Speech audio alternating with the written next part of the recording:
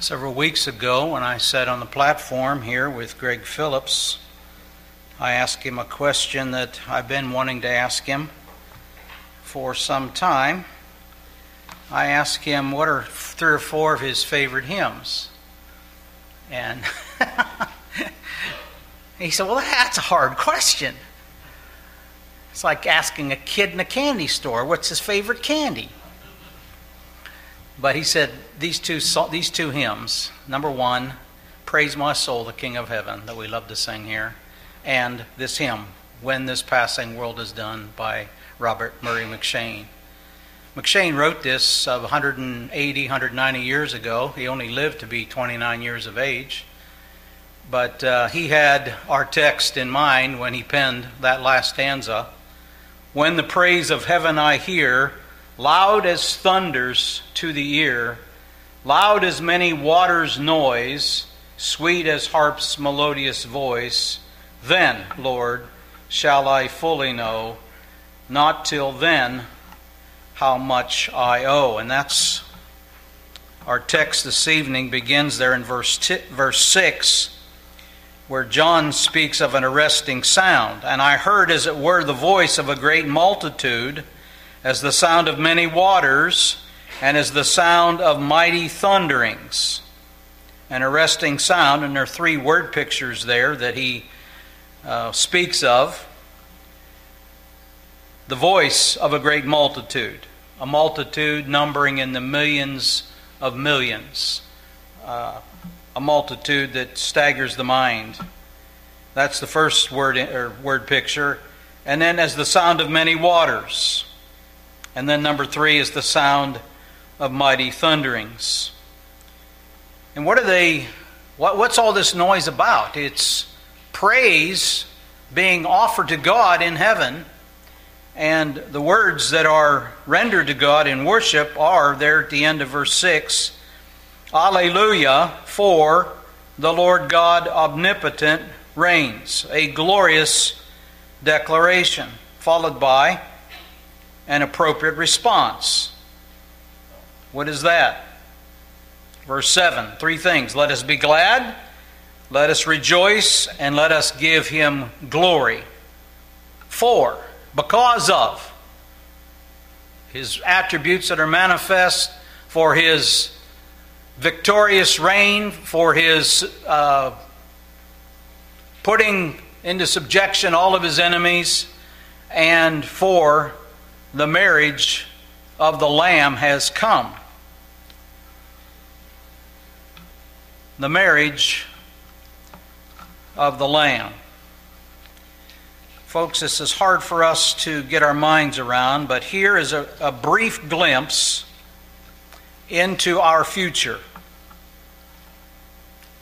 Part of the appeal and power of Christianity is its ability to tell us accurately about the future and of the future state of men, and to give us great hope about the future.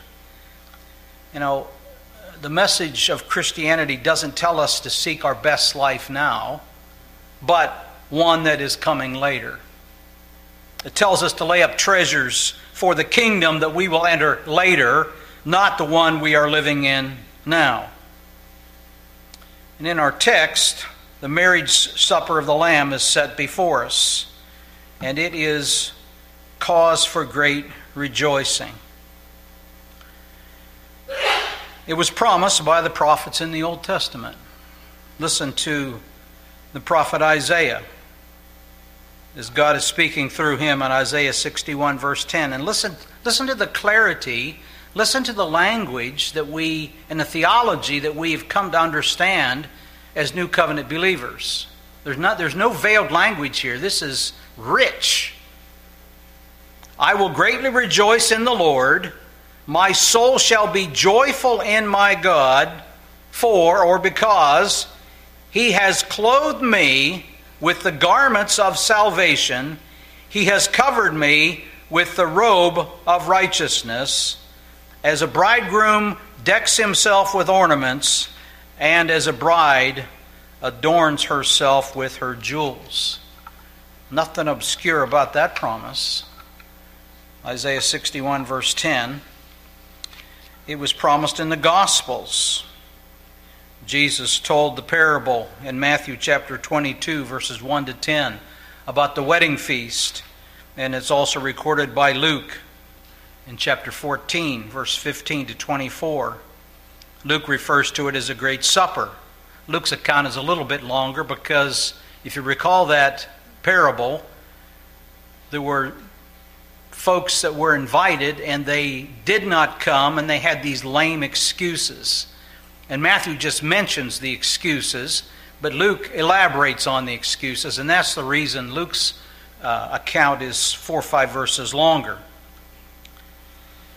But here in Revelation chapter 19, what was anticipated in the Old Testament and promised in the Gospels is seen, sealed, and delivered. Every promise has been kept. Every elect soul effectually and irresistibly called. Every child of God preserved. Each one present and accounted for. Every earthly trouble and care has passed. The church of Jesus Christ stands triumphant, and it has prevailed. Why a wedding? Why this metaphor of a wedding? Well, because it best represents the union of God and His redeemed now and forever. In salvation, we are brought into saving union with God through the person and work of Jesus Christ. A wedding is a union. So in salvation, there is a union that takes place when God weds Himself to His redeemed. Now, John has been told on several occasions to write. We see this here in verse 9. Then this angel, said to me, "Write, blessed are those who are called to the marriage supper of the Lamb." He's been told numbers of times throughout this book to write. In chapter 1 and verse 11 at the very beginning. At the beginning and then toward the very end, chapter 21 and verse 5, we have these words to John. Then He who sat on the throne said, "Behold, I make all things new." And He said to me, "Write, for these words are true and faithful." So John is being told here in Revelation 19 that he's to write. And in 2 of the 7 Beatitudes, there's so much wonderful truth in the book of Revelation.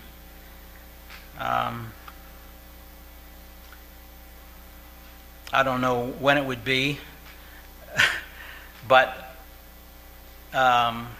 journeying through this preaching series, I've learned so much that my preaching, I think, would be helped and enhanced if I could go back with the knowledge I've got right now and begin to preach it again. Because I wasn't aware that there were 7 Beatitudes in the book of Revelation. On the Sermon on the Mount, there are 8 of the Beatitudes, but there's 7 here in the book of Revelation. If you're interested, let me give them to you. You can look at them later. I'm going to look at a couple with you this evening. Chapter 1 and verse 3. Chapter 14 and verse 13. Chapter 16 and verse 15. Chapter 19 and verse 9 in our text for this evening. And then 3 toward the end of the book. Chapter 20 and verse 6. Chapter 22 and verse 7. And chapter 22 and verse 14.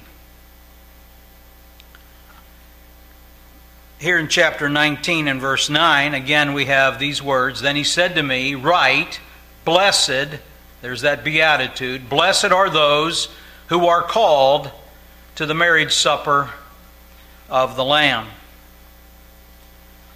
This beatitude introduces another metaphor for believers. In verse 7, believers, saints, are called the bride of the Lamb. for the marriage of the Lamb has come, and his wife has made herself ready.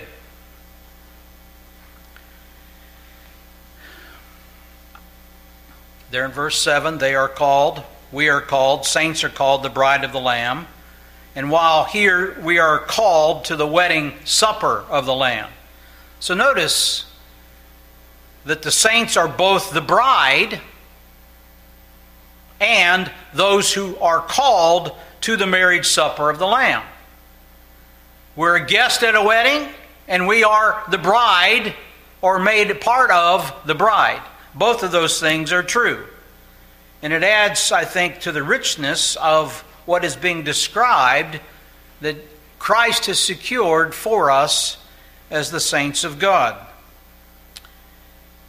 I was always a bit puzzled by that when I'd read about this great feast, and we're a guest at this great banquet.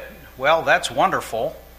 But if you're a guest at the banquet, you're not also the bride, but in this case you are. You are a part of the bride. And you are also a guest. Well, after the pronouncement of the marriage in verse 7, John says, "Let us be glad and rejoice and give him glory, for," or because, "the marriage of the Lamb has come." That's the pronouncement. After the pronouncement of the marriage, the bride's preparation is the first thing that's mentioned. And his wife has made herself ready.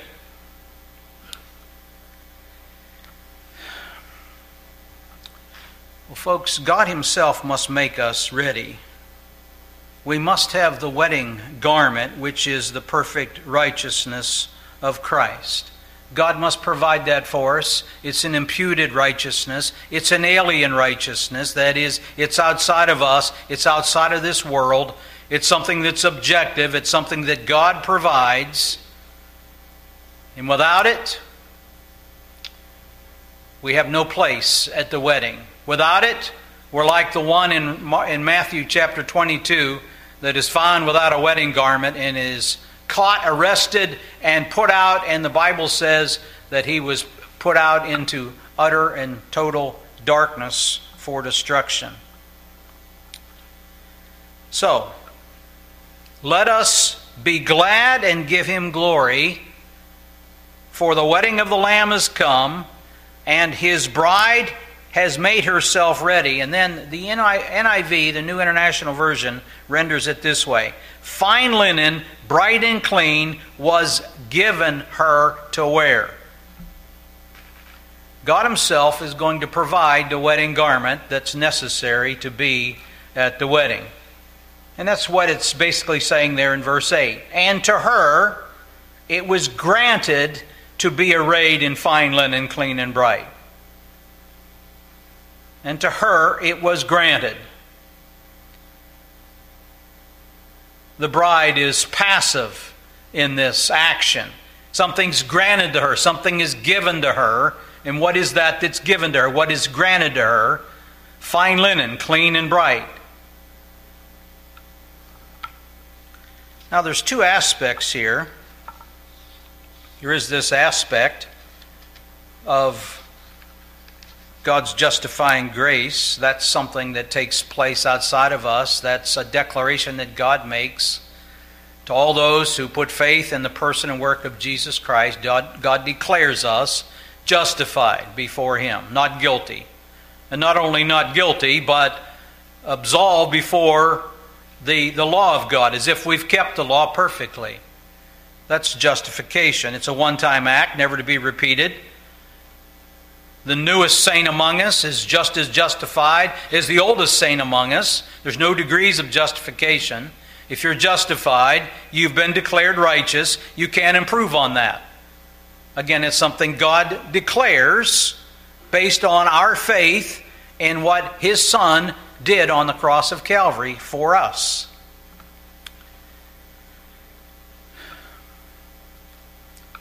I like the way I believe it was Tommy that prayed this evening. we better not get too far away from John 3:16. That's the heart of the very gospel.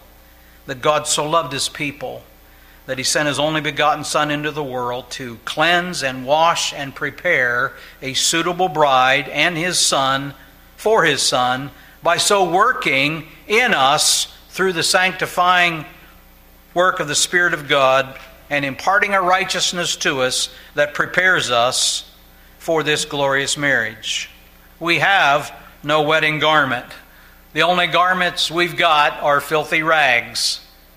You don't want to show up in a wedding with these rags that we've got that are a reflection of our Adamic sinful nature. We have no wedding garment. It has to be supplied by Jesus Christ, and thank God that He has supplied it. It is an imputed righteousness. And that's why I made reference to this hymn last Sunday night. The church's one foundation is Jesus Christ, her Lord. She is His new creation by water and the Word. From heaven He came and sought her to be His holy bride.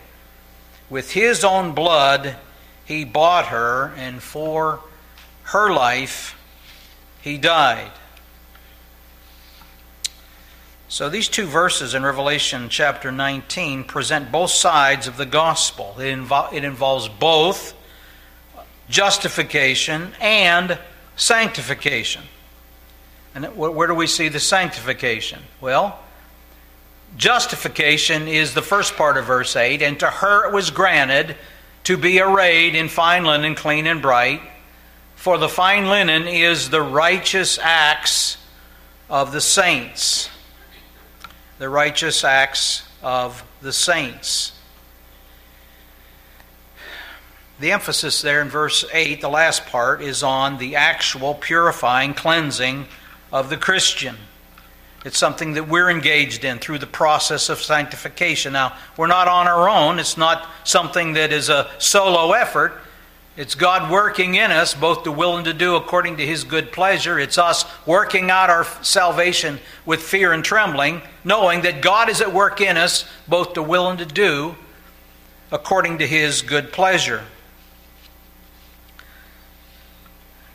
We looked at this verse previously in our preaching, but I want to draw attention back to it, and it is the most conspicuous verse in the book of the Revelation that could be singled out as the purpose statement. This is the purpose for John writing the book. And it's in Revelation 17, verse 14. Here is that verse again. Verse 14. These will make war with the Lamb, and the Lamb will overcome them, for He is Lord of lords and King of kings, and those who are with Him are called, chosen, and faithful.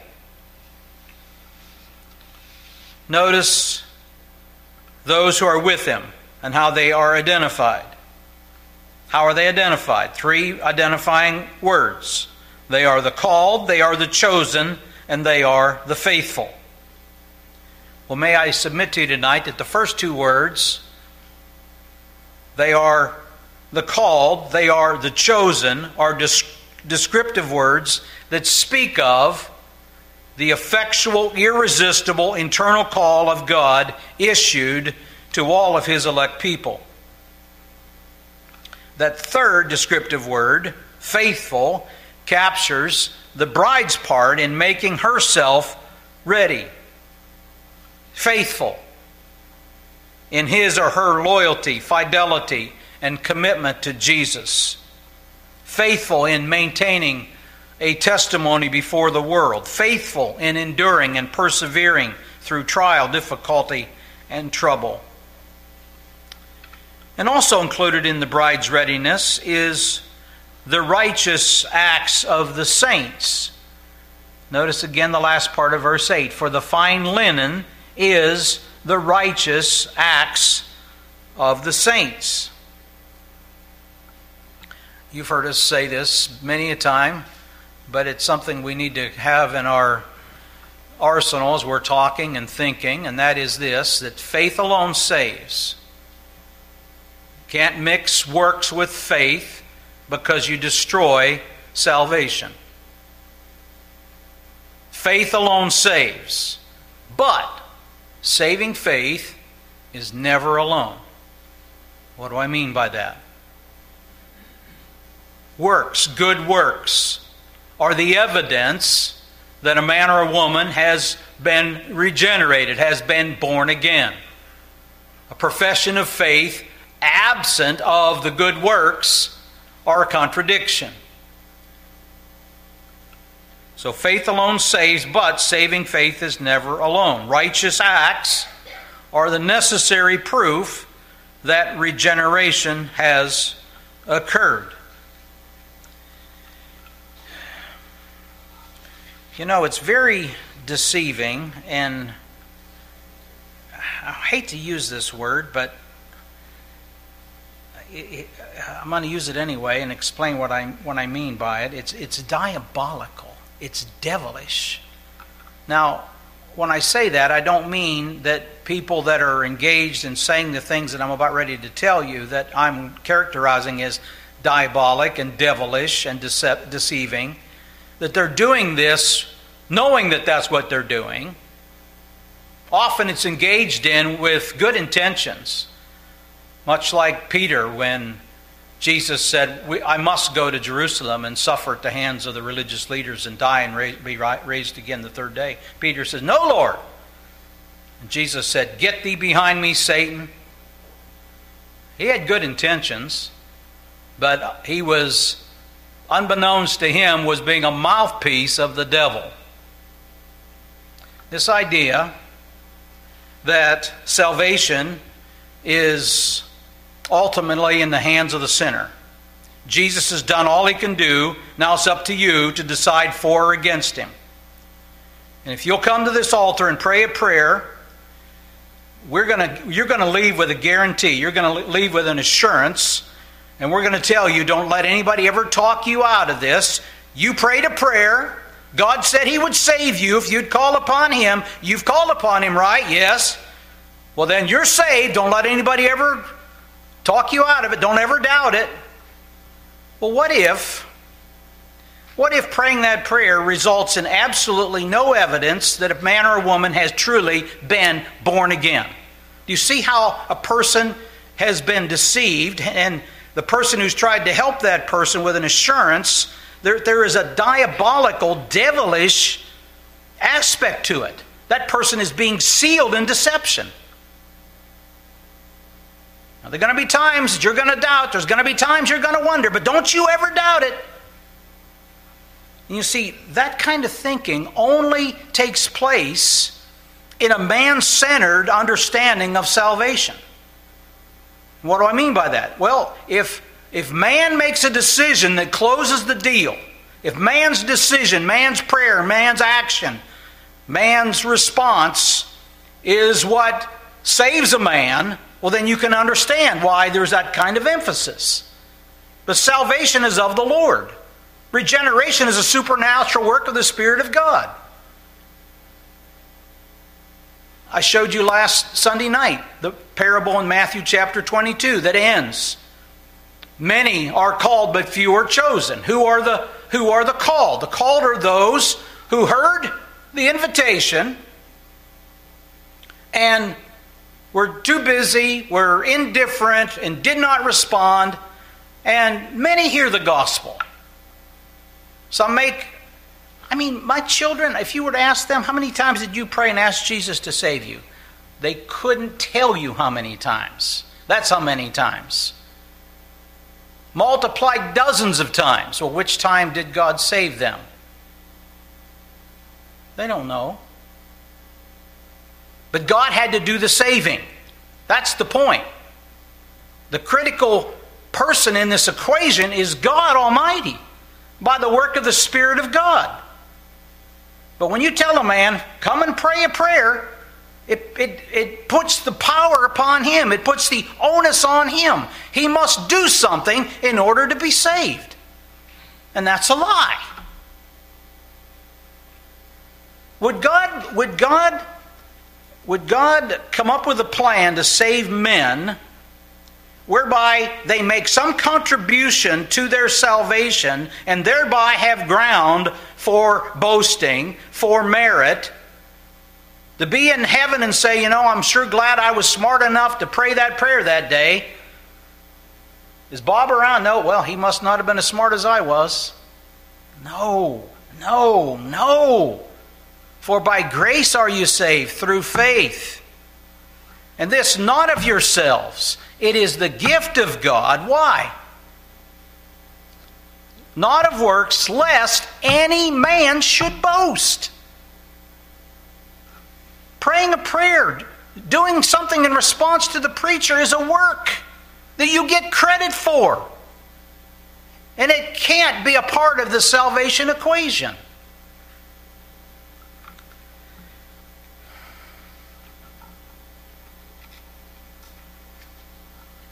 If they would simply ask this question, not, did you one time pray and ask Jesus to save you? Oh, yes. Let me see here. It was September the 3rd, 1964. How about this question? Are you right now believing upon the Lord Jesus Christ as your only hope of salvation? Not did you believe in the past, whenever that might have been, but are you currently believing? That's the rub, right? Isn't that the issue? Because faith has got to persevere. Faith has to endure to the end. And if it doesn't, then it wasn't genuine faith.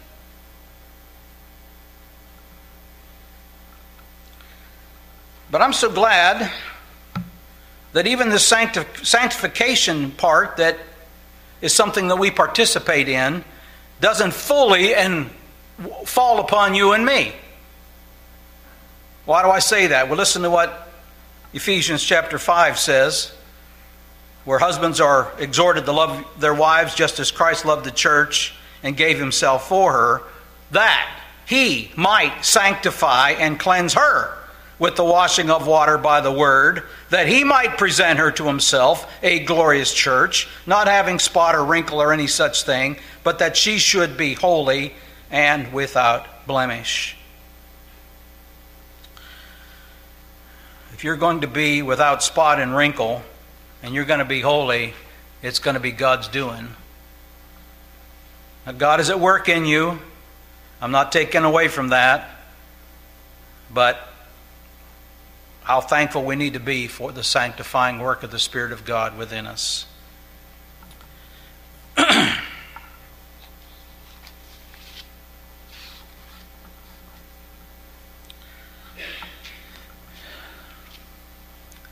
Well, the angel here in verse 7 adds a statement. Not in verse 7, but in verse 9. The angel adds a statement of divine affirmation. John says, "Then he said to me, write, blessed are those who are called to the marriage supper of the Lamb. And he said to me, these are the true sayings of God." These are the true sayings of God. Why is that added? Well, it has this sense to it. These things will surely occur. They will surely come to pass. You have Almighty God's word on it. Because this is an angel speaking. But he's representing God. We see something similar in the pastoral epistles. About 5 times you see language like this. 1 Timothy 1:15, chapter 3, verse 1, chapter 4, verse 9, 2 Timothy 2:11, Titus 3:9. This is a faithful saying. This is a faithful saying. Paul says this in 1 Timothy chapter 1 and verse 15. This is a faithful saying and worthy of all acceptance, that Christ Jesus came into the world to save sinners, of whom I am chief. These are the true sayings of God. In other words, believe God. Believe His Word. These are received, these are appropriated by believing the Word of God. I love the way Jim Orrick characterizes belief or faith. He says it is believing the Word of God for no other reason than because God said so. believing the words of God. Lest you think that this is too good to be true, lest you think this is unfathomable, it could never happen, it's beyond my imagination, lest you think that, these are the true sayings of God, the angel tells John. And then this section concludes with a misguided and corrected impulse. John is so overwhelmed, he's so flabbergasted by what he's heard, that his natural response to these incredible truths was to fall on his knees. Notice verse 10, "And I fell at his feet to worship him, but he said to me, 'See that you do not do that. I am your fellow servant and of your brethren who have the testimony of Jesus. Worship God.'"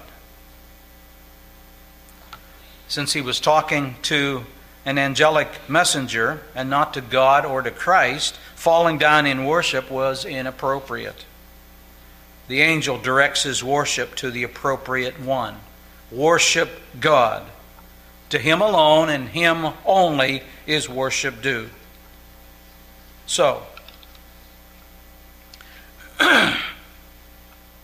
that's a good place for us to bring our thoughts to a conclusion.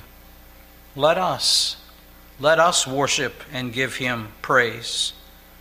For what? For placing us in saving union with himself through the atoning sacrifice of Christ on the cross.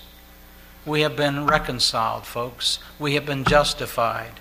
We are at peace with God. And we, beyond comprehension here, we have been made part of the bride of Christ. And God is busy preparing a bride that's worthy of his Son.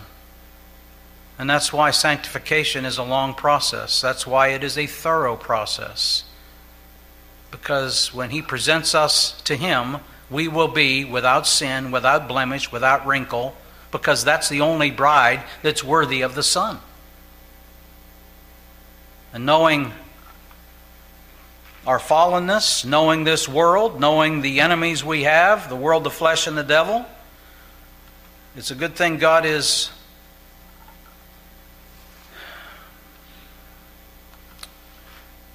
hasn't come because we're not ready, right?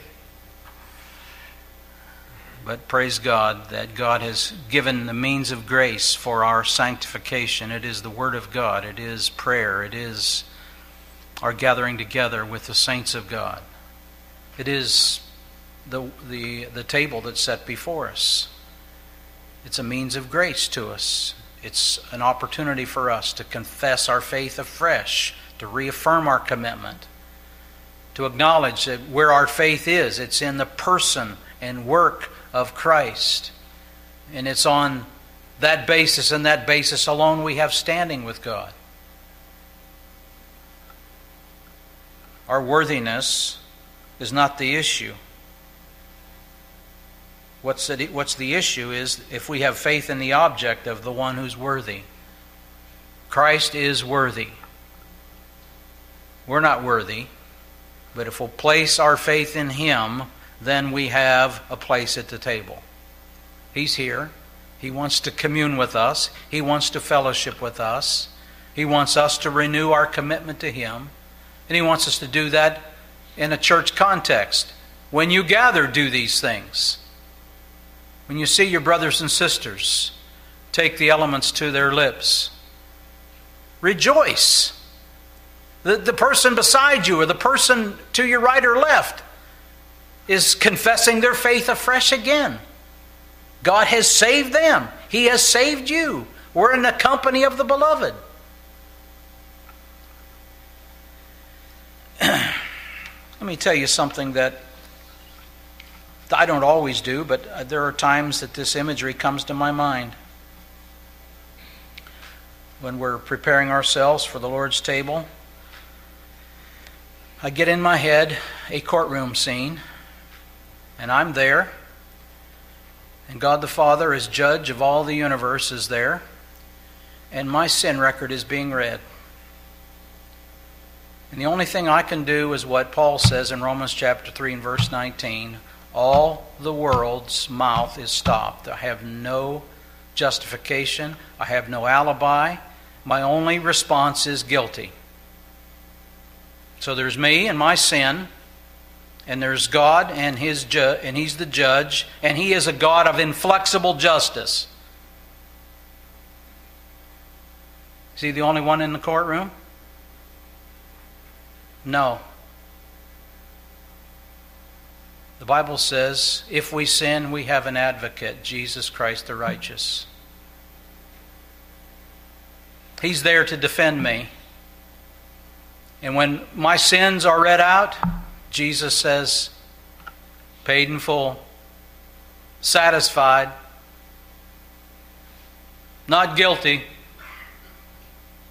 And He's got the wounds to prove it. I paid for that. I satisfied that. Justice has been served. Now that's staggering, isn't it? And let me take the picture a little further. When we've been acquitted before God in His judgment bar, and the law has been satisfied, not because we've kept the law, but because Jesus kept it in our place, the judge leaves the bench and comes around and embraces me and adopts me into His family. I'm now a son of God. If that doesn't blow you away, I don't know what does. Having your sins forgiven, having your sin debt satisfied is one thing. But when the judge becomes your father and you become a son, you're one of the beloved. That's what God has done for us in Christ. Let us pray. Father, thank You for Your word. Thank You for the glorious gospel. Thank You for what Your Son, the Lord Jesus Christ, has done in the place of sinners. Thank You for His perfect life. Thank You for His atoning sacrifice that satisfies the demands of Your holy law. Cause Your people to rejoice tonight, and cause any who are here outside of Christ to hear Your irresistible, effectual call. We pray in Jesus' name.